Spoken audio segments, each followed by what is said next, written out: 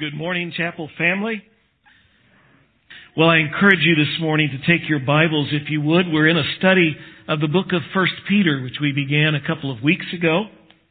And I would love for you to have the Scripture open. I think it helps you to track along and to check and make sure that I get it right as I teach this morning. Let's go to the Lord in prayer as we begin. Father, we are so grateful for your goodness to us, your mercy that you have shown to us, and in bringing us to yourself, and in putting us in the family of God, and bringing us here together. What a good thing, what a wonderful thing that we can gather in the company of brothers and sisters to be encouraged and together to honor your name and to worship you. Together to come before you and hear from you as you speak to us through your word. We pray this morning that indeed you would work through your word, that your Spirit would use it to impact our hearts and to change us, to change our hearts and to change our lives, that Jesus would be glorified in and through us, and that your work would be accomplished in our world. To that end, we commit ourselves and ask your grace in Jesus' name. Amen. Why am I here? Why do I exist? Some of you may be thinking right now, well, Pastor, if you don't know, we can't help you. That's one of the great philosophical questions. There's Socrates pondering that very question. Why am I here? Why am I stoned? What is your purpose for living? Are you looking to get rich? Are you living to be happy? Or are you just trying to survive? What is your purpose in life? As we come here to 1 Peter, and this morning to chapter 2, we discover there are some answers here for us. As we begin in chapter 2, we come to the first verse, and the very first verse begins with the word, if you're reading in the ESV, it says so. If you're reading a different translation, it probably says therefore. As we talked about last week when we came to the passage, last week it began with the word therefore. And always what that does, therefore or so, it's a word that sends us back. Because what it's telling us is that what is going to follow our study this morning, the passage we're looking at this morning, is leaning upon and it flows out of what has come before. And so this morning, before we dig into the passage of the first part of chapter 2, I want to take us back to chapter 1 and verse 23. And let's look back there.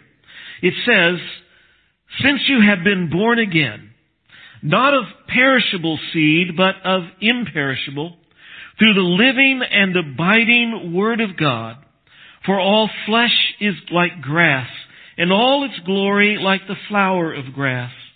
The grass withers and the flower falls, but the word of the Lord remains forever. And this word is the good news that was preached to you. In short, what he says is that we have been saved, we've been born again through the living and the abiding, the eternal Word of God. And while the Word of God gets the most focus there, what I want to point out is couple of little words. This is the second time in this short little letter that the Apostle Peter has reminded us that we have been born again. We've been born again. We've had a new birth. And in the passage that we're coming to now next, in chapter 2, in these first, we'll look this morning at 10 verses, Peter is going to tell us 3 purposes which God has planned and which God desires for all of us who have been reborn as His children. So in other words, now that you have a new life, Why do you exist? Why are you here? What is your purpose? God is going to tell us here this morning 3 purposes that He has for you. Now, we come to chapter 2, verse 1. So put away all malice and all deceit and hypocrisy and envy and all slander. Like newborn infants, long for the pure spiritual milk, that by it you may grow up into salvation, if indeed you have tasted that the Lord is good. In these first verses, we discover the first purpose God has for us as His children. As folks who have been reborn, God wants us to grow up. You know, in the physical world, all kids that I've known of want to grow up. You talk with a little kid and they just want to be bigger. Well, I can't wait until I'm 4. I can't wait until I'm 6. I can't wait until I'm 8. I can't wait until I'm 16. I can't wait until somewhere that changes. And we get to, I really could wait a long time before I become 67, or whatever the next age is. Kids want to grow, and as parents, we want our kids to grow. We can't wait till they get past diapers. We can't wait till they can fix their own breakfast. Thank you. We can't wait till a lot of things. And God, our Father, wants us to grow.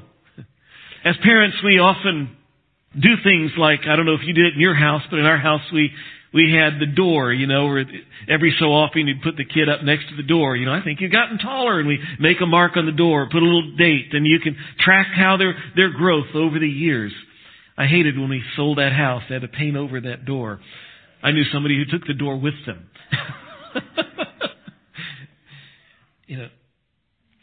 But our Father, like human parents, our Father wants us to grow. He wants us to grow and mature into all that He has called us and all that He has saved us to be. He has big plans for His children. You'll notice it says there in verse 2, that by it you may grow up. There it is, grow up into salvation. He wants us to grow up into our salvation. You might wonder, what does that mean?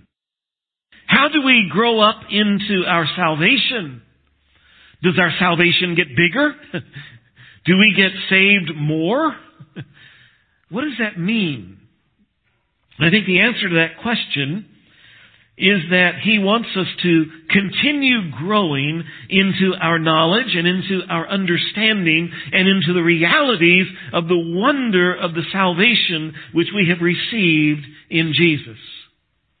And our salvation, as we noted a couple of weeks ago, in the Bible, our salvation is pictured, it's described in 3 tenses. In 3 tenses, meaning in terms of verbs. It's in the past, in the present, and in the future.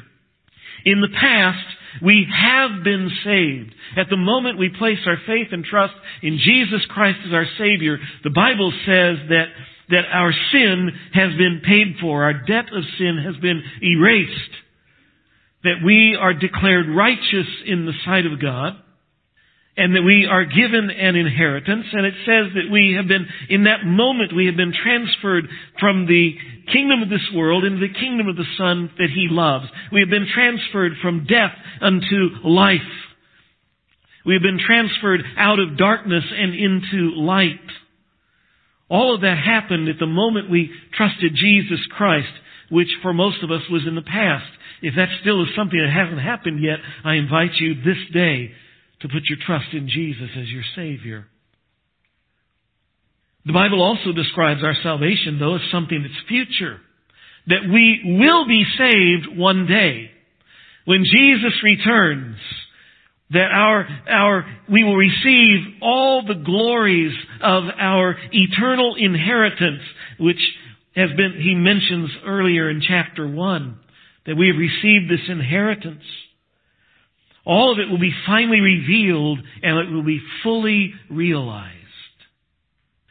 But in the meantime, we are being saved in the present. And what that means, and I think that's probably the biggest emphasis of this growth that he calls us here to in this chapter, to grow up, means that we are being saved. What it means is that little by little, bit by bit, we are being transformed, we are being made, we are being, as the Scripture says, being conformed to the likeness of God's dear Son. We are being conformed to the image, to the likeness of Christ in our character, in our conduct, and growing closer to Him in loving Him more. How does this growing up into salvation take place? Again, our verse here tells us. We look there in verse 2 and it says, by the pure spiritual milk of God's Word, he says, you may grow up into salvation.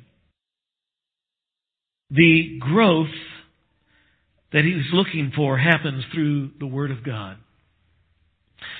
We read back earlier, when we looked back to chapter 1 and read those verses, we read there that we were born again, it said, through the Word of God. And he says, this was the Word that was preached to you. We heard the Word of God.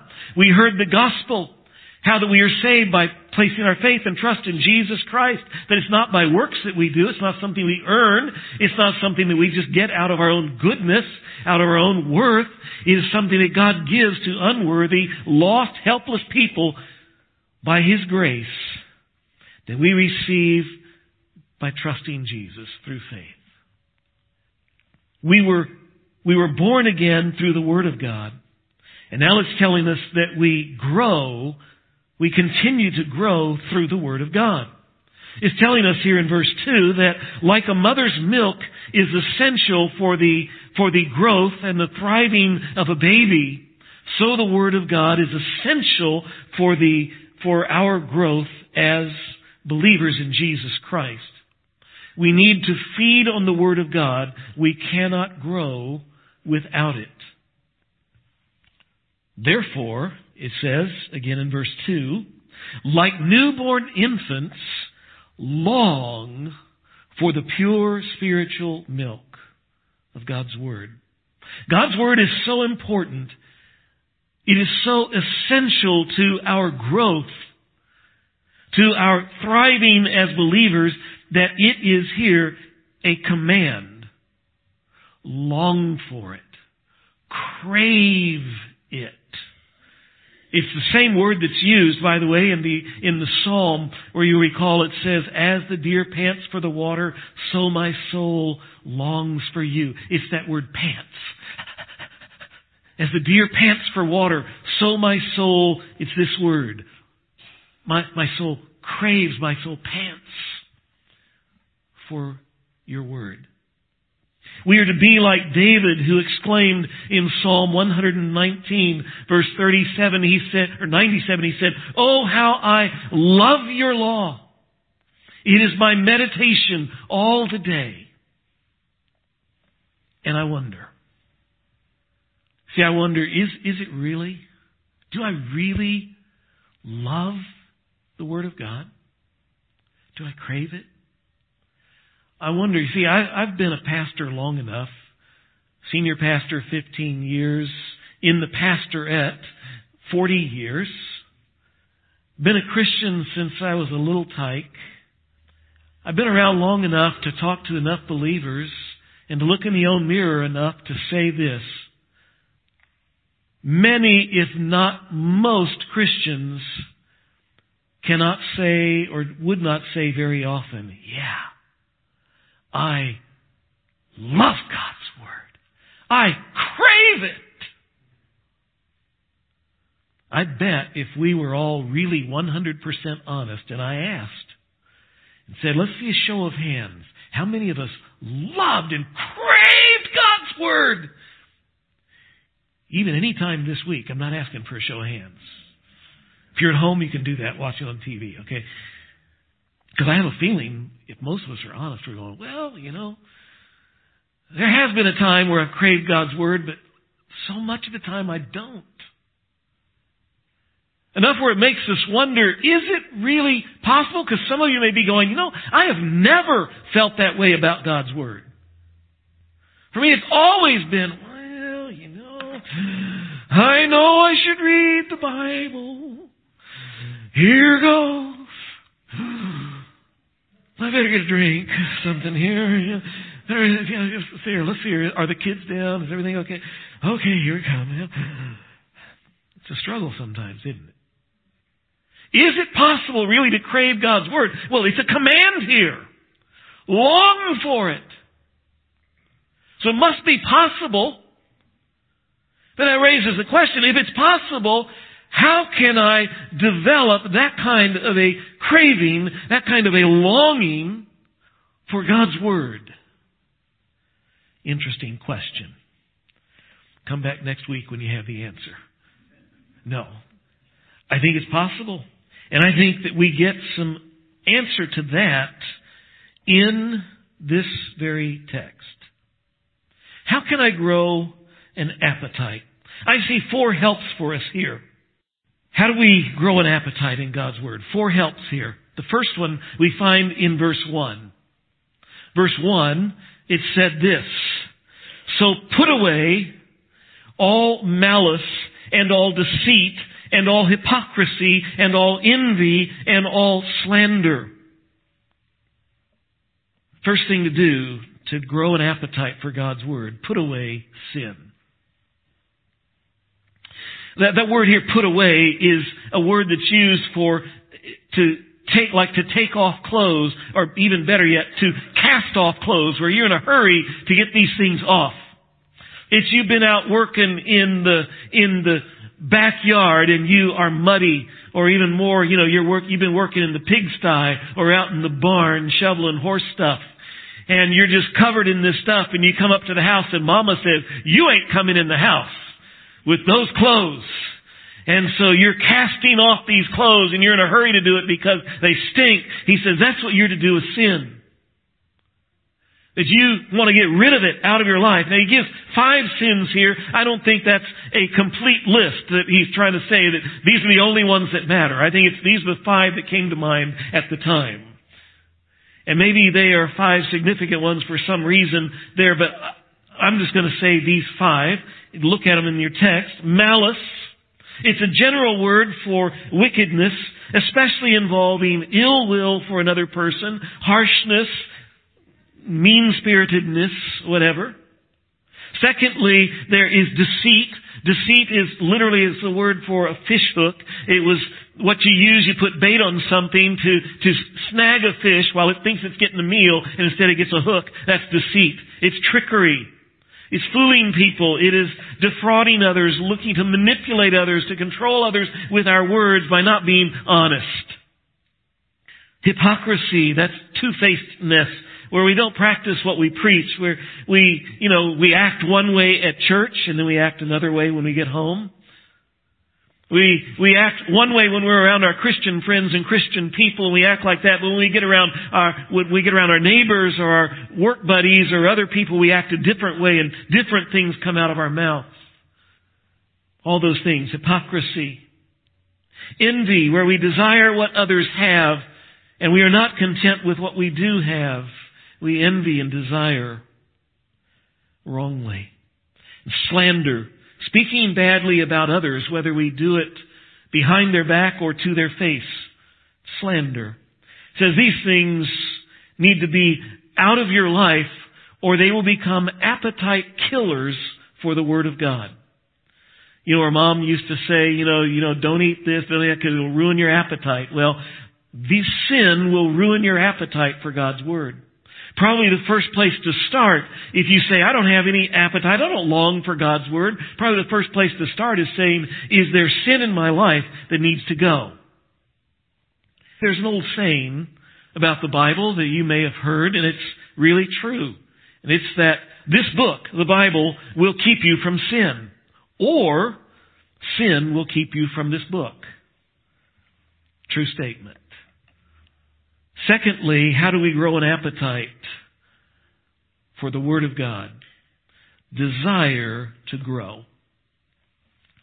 I think most people, and I really can't speak from experience, I think most people who say, I love to work out, now you know why I can't speak from experience. I think most people who say, I love to work out, don't love to work out because they think that every bit of working out is totally fun. I don't think that they find the stress and the strain and the pain of the exercise to be fun and enjoyable. I think most people who say, I love to work out, it's because they love what comes along with the working out. They love the benefit of for one thing, they might love the adrenaline rush when you working hard and you go past the thing where you think, I just can't go any farther because it hurts so badly, and the adrenaline kicks in and you get that rush, and they like that. Or they just like the benefits of the health benefits. They have more stamina. They have more strength. They have more agility because they work out. They like looking better. And they like feeling better. And because they like the things that come along with working out, they like the camaraderie of going to the gym and working out with other people. Because they like all these things, it makes the working out enjoyable. May I say we can take that same principle and bring it to the Word of God. If I may say, I don't really have an appetite for the Word of God. I don't long for the Word of God. But if we will say, you know what I do want is I want to grow up. I don't want to be a baby Christian. I don't want to keep falling into this sin. I don't want to keep struggling with this problem. I want to be a person who has wisdom. I want to teach. I want the benefits that are promised in the Word of God to those who will dig into and study and apply the Word of God. The reality is that digging into the Word of God, reading the Word of God, studying the Word of God, wrestling with challenging passages, memorizing the Word of God, those things aren't always fun and they aren't always easy. But it promises, Psalm 19, verse 7, it promises to give vitality to our soul. It promises to make the simple person wise. It promises in Psalm 119, verse 9 and verse 11 to help us to be pure and to keep us from sin. It promises in 2 Timothy chapter 3 to equip us for every good work. It promises us in Psalm 1, the one whose delight is in the law of the Lord, it says they will prosper in all they do. It's not saying you'll get rich. What it's saying is you have a life that's valuable, a life that means something, a life that's rich. You see, there are great promises, and if we say, I want to grow into those things, and I long for the benefits of it, what that will do, we long to grow, it will help create in us a desire to sometimes do the hard work and the challenge, the difficulty of, I have to set aside time and I have to read some things that I don't really understand and have to try to work at understanding. And it becomes sweeter and sweeter and sweeter as the time goes by, even as physical exercise becomes easier and more enjoyable the more you go through the process and you see more of the benefits accruing. Desire to grow. Thirdly, if indeed, it says in verse 3, if indeed you've tasted that the Lord is good. Another thing that will help us to grow an appetite is remember God's goodness. The more that we will recall and the more that we will focus upon and think about God's blessings in our life, the goodness of His working in our life, the more that we will desire to draw close to Him and to have Him work more in our life, which will drive us more into the Word of God, because that's how that happens. So the more we'll desire His Word. I believe one of the great appetite killers for the Word of God is indifference and ingratitude. where we are not grateful and thankful for God's blessings and we are just indifferent to them. We just go on and don't even notice. A thankful heart will help create an appetite for the Word of God. Lastly, look at verse 4. I didn't read this, but it fits into this as well as ties into the next section. Verse 4. As you come to Him, a living stone rejected by men, but in the sight of God, chosen and precious. As you come, for all you grammar buffs and literary buffs out there, as you come, the word come is a present participle, which means it is something that happens now that has ongoing stuff in the future, and would be translated this coming, or as you are coming to Him, to Jesus, or we even translate it this way, as you keep coming to Jesus. See, when we first read this, as you come to Him, we think that, it's talking about salvation. But you don't keep coming to Jesus for salvation. You came to Him, put your faith and trust in Him, you are saved. But this is saying, as you keep coming, why do we do that? There's a continual coming to Jesus. A few of us in this room are old enough to remember back to the 1970s.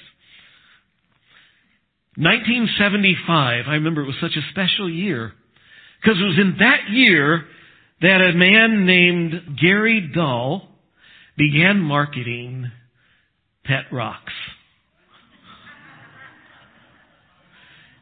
A fad that took off like wildfire.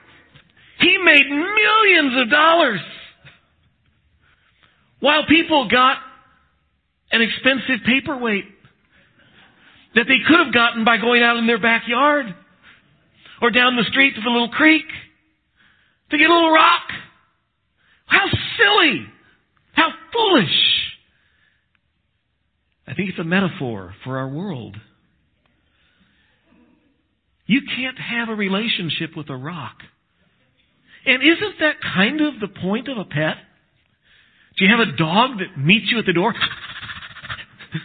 When everybody else all day has been, you, and there's the dog. Somebody loves me, That's why we like dogs and cats and pets, is it's somebody to talk to and there's nobody there. There's a relationship, at least as much as you can have with a pet. Now, why do I go into that? Because he says this, as you keep coming to Him, who is Him? A living stone. You can't have a relationship with a rock. And Jesus is the rock. All through the Scripture, there's a metaphor that is used where God is depicted as a rock. And Jesus is the rock. He is, as it will call later in the text here, he will say He is the cornerstone, the foundation to build our life upon. But He is not just a rock, He is the living stone. Because He is alive, the point is, you can have a relationship with Him. And Jesus wants to have a relationship with you. That is the wonder and marvel of all. I don't know why Jesus wants to have a relationship with you. And I certainly don't know why He wants to have a relationship with me. But He does.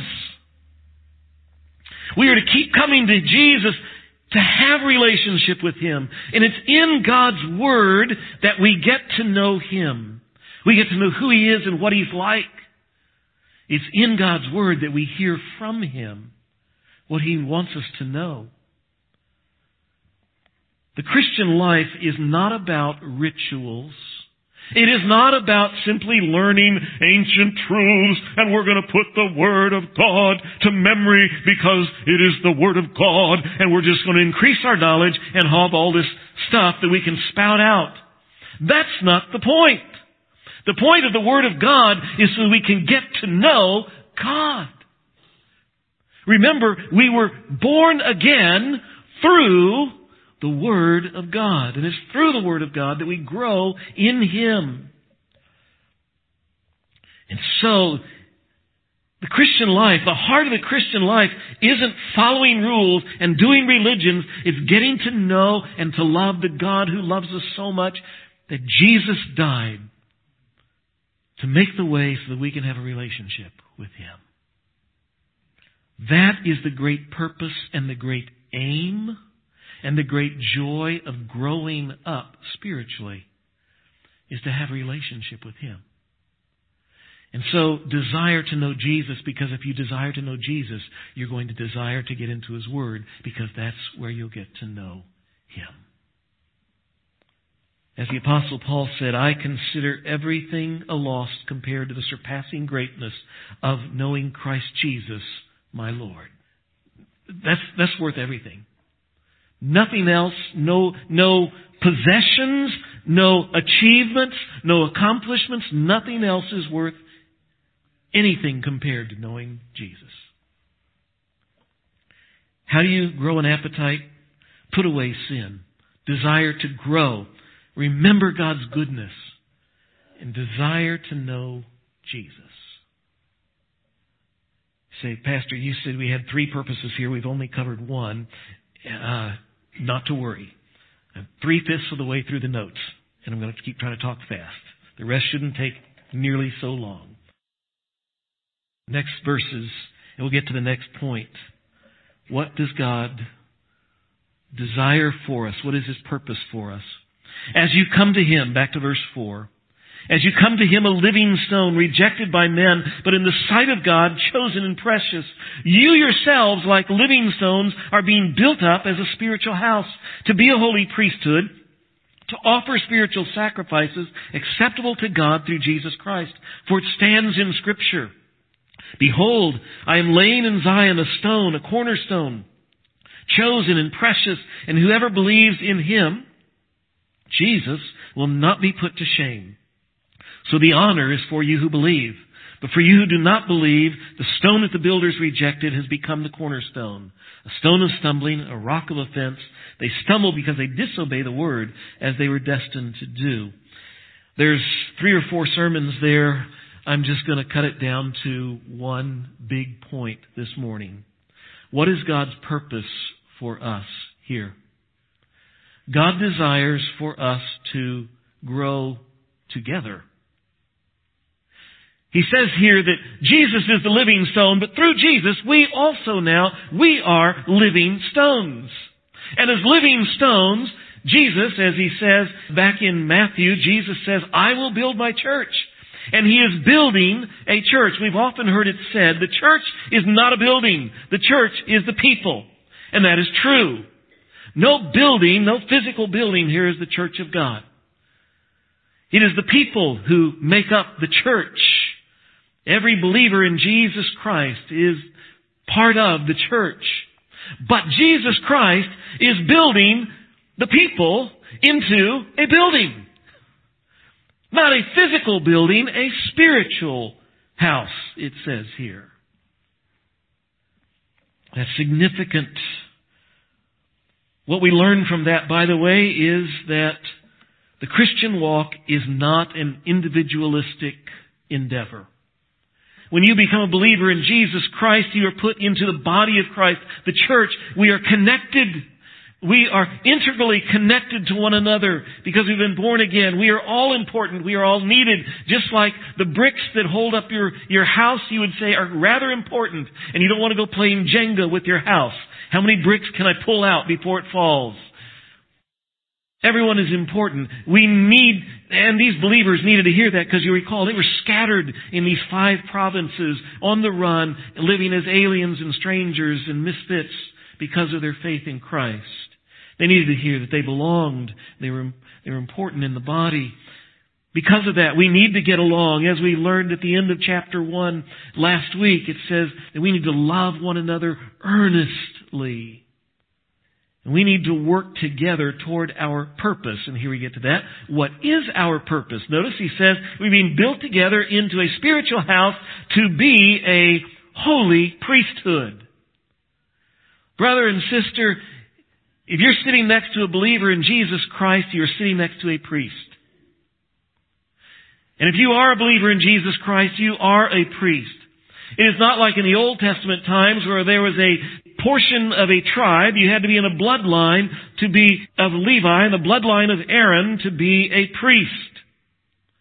And only the priest could communicate directly with God. The people had to go through the priest to talk to God. God spoke to the priest to speak to the people.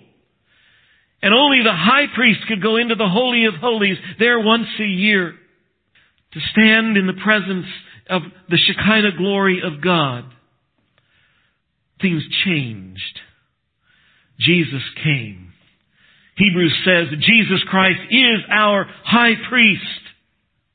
And He has gone and He has offered Himself once for all as the one-time sacrifice for sin. So priests aren't needed to offer sacrifices anymore because Jesus did it.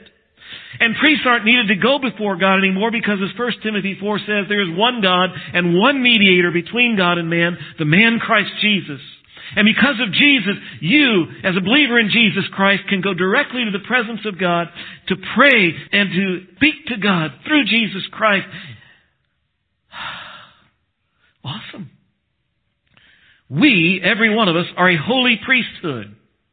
But the purpose of our priesthood is what?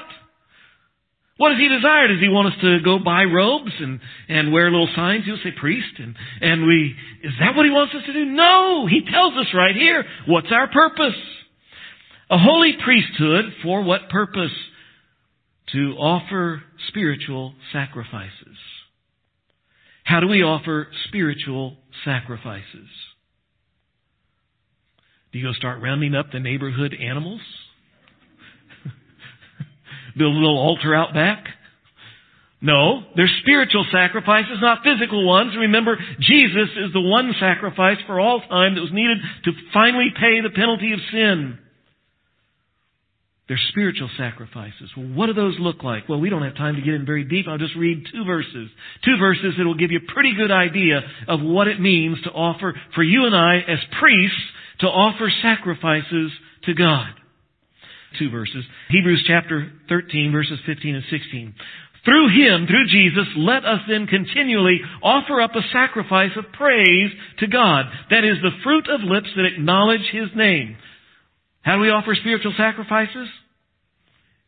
Praise God! Our lips, okay? We sing, we speak. We praise God with our lips.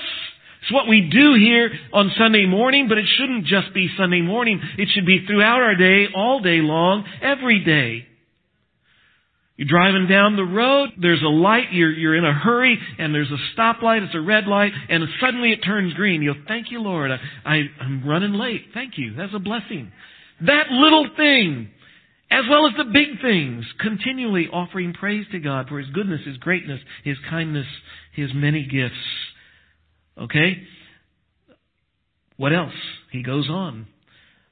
Do not neglect to do good and to share what you have, for such sacrifices are pleasing to God. So, do good. Good works we do. Those good things, those are pleasing to God. They're sacrifices. Sharing out of the abundance that we have and giving it to those in need and investing in the work of God. Those things are spiritual sacrifices that please Him. One more verse that will give us another idea. Romans chapter 12, verse 1. Therefore, I appeal to you, therefore, brothers, by the mercies of God, to present your bodies as a living sacrifice, holy and acceptable to God, which is your spiritual worship. A living sacrifice. What is a living sacrifice? What it simply means is this. Live your life as a sacrifice to God. In other words, I wake up this morning, I say, God, I want to live as a sacrifice to you. May everything I do in this day honor you. He's not saying that you need to go join a nunnery or you need to go hang out in a monastery to be a living sacrifice. What he says is, go to work. Go drive to your job. And on the way, honor God in the way you drive. Ooh, that was hard. Now you get to work. Oh no. And it gets harder. You have to honor your boss. And honor God by the way you honor your boss. And honor God by the way you work. You go to school and you have to honor God by the way you treat your teacher. And by the way you treat that who sits next to you in your class. And by the way that you study.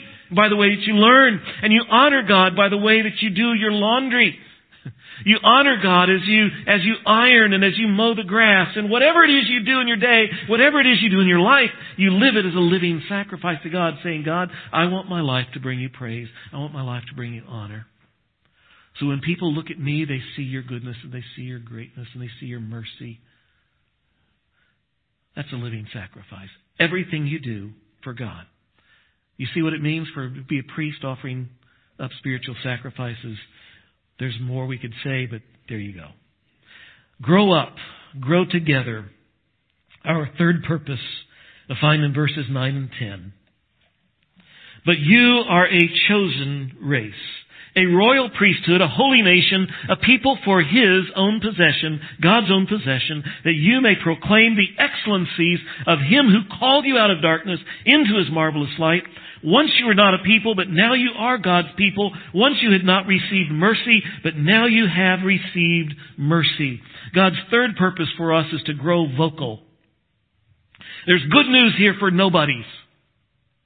The Apostle Paul says, 1 Corinthians chapter 1, he says, not many of you were wise in the worldly standards. Not many of you were of noble birth. Not many of you were much of anything. When you look out in the world and you look at the great people of the world, most of us don't even make a blip on the scale. That was true then, it's still true today, isn't it? Even those, however, who make blips on the scale that everybody thinks, oh, there's a great person, there's a great person. In the sight of God, they are nobodies. Because every one of them is just like you and me. They are sinners. Every one of them is lost and helpless and hopeless before a holy God. They are rebels against God, and they are sinners, condemned sinners who live on this little ball that we think is a big thing, that is in the little speck in this grand universe. None of us are anything but God. John 3:16, but God so loved the world. God so loved the world that He cared about those rebellious, lost, helpless, hopeless specks on that little ball of earth. He cared so much that God sent His own Son. God became man to die to pay for our sins so that we could be saved from sin, have eternal life, become children of God. And on and on. Good news for nobodies. That whoever believes in Him will not perish, but have everlasting life. And now, because of that, those of us who trust in Jesus Christ, we have an awesome identity. We are, it says here, a chosen race, a royal priesthood, a holy nation, a people of God's own possession. You are God's people, and you receive mercy. All of those things in those little verses, and we could say a lot about them, but we won't. What I will say is that we are a people with a purpose. And what is that purpose? What does it say? To proclaim God's excellencies. To proclaim the excellencies of Him who called us out of darkness and into His marvelous light. To declare those excellencies in praise and worship. We've talked about that already. Here in this life, and we will do it for the eternity to come. But there's more. You see, we're to declare these in witness to a lost world. May I say, I think that's His primary focus in that statement. Because from this moment on, in the rest of the letter, His attention shifts. And the letter is not really talking about who we are and the great blessings we've received anymore. The attention and the focus of the rest of this letter is, how do you live in the nitty-gritties of life in a hostile world in such a way that you point people to Jesus? And that is the theme, by the way, of this month here at the chapel. We need to be sharing the good news of Jesus with those around us and with those to the ends of the earth. What does God want us to do? What's His purpose for us? To grow up. To grow up in our knowledge of our salvation and our love for Him. To grow together in our love for one another and our service for Christ. and to grow out, as it were, to grow vocal in sharing the good news of Jesus with the lost world. Let's pray. Father, thank you for these things.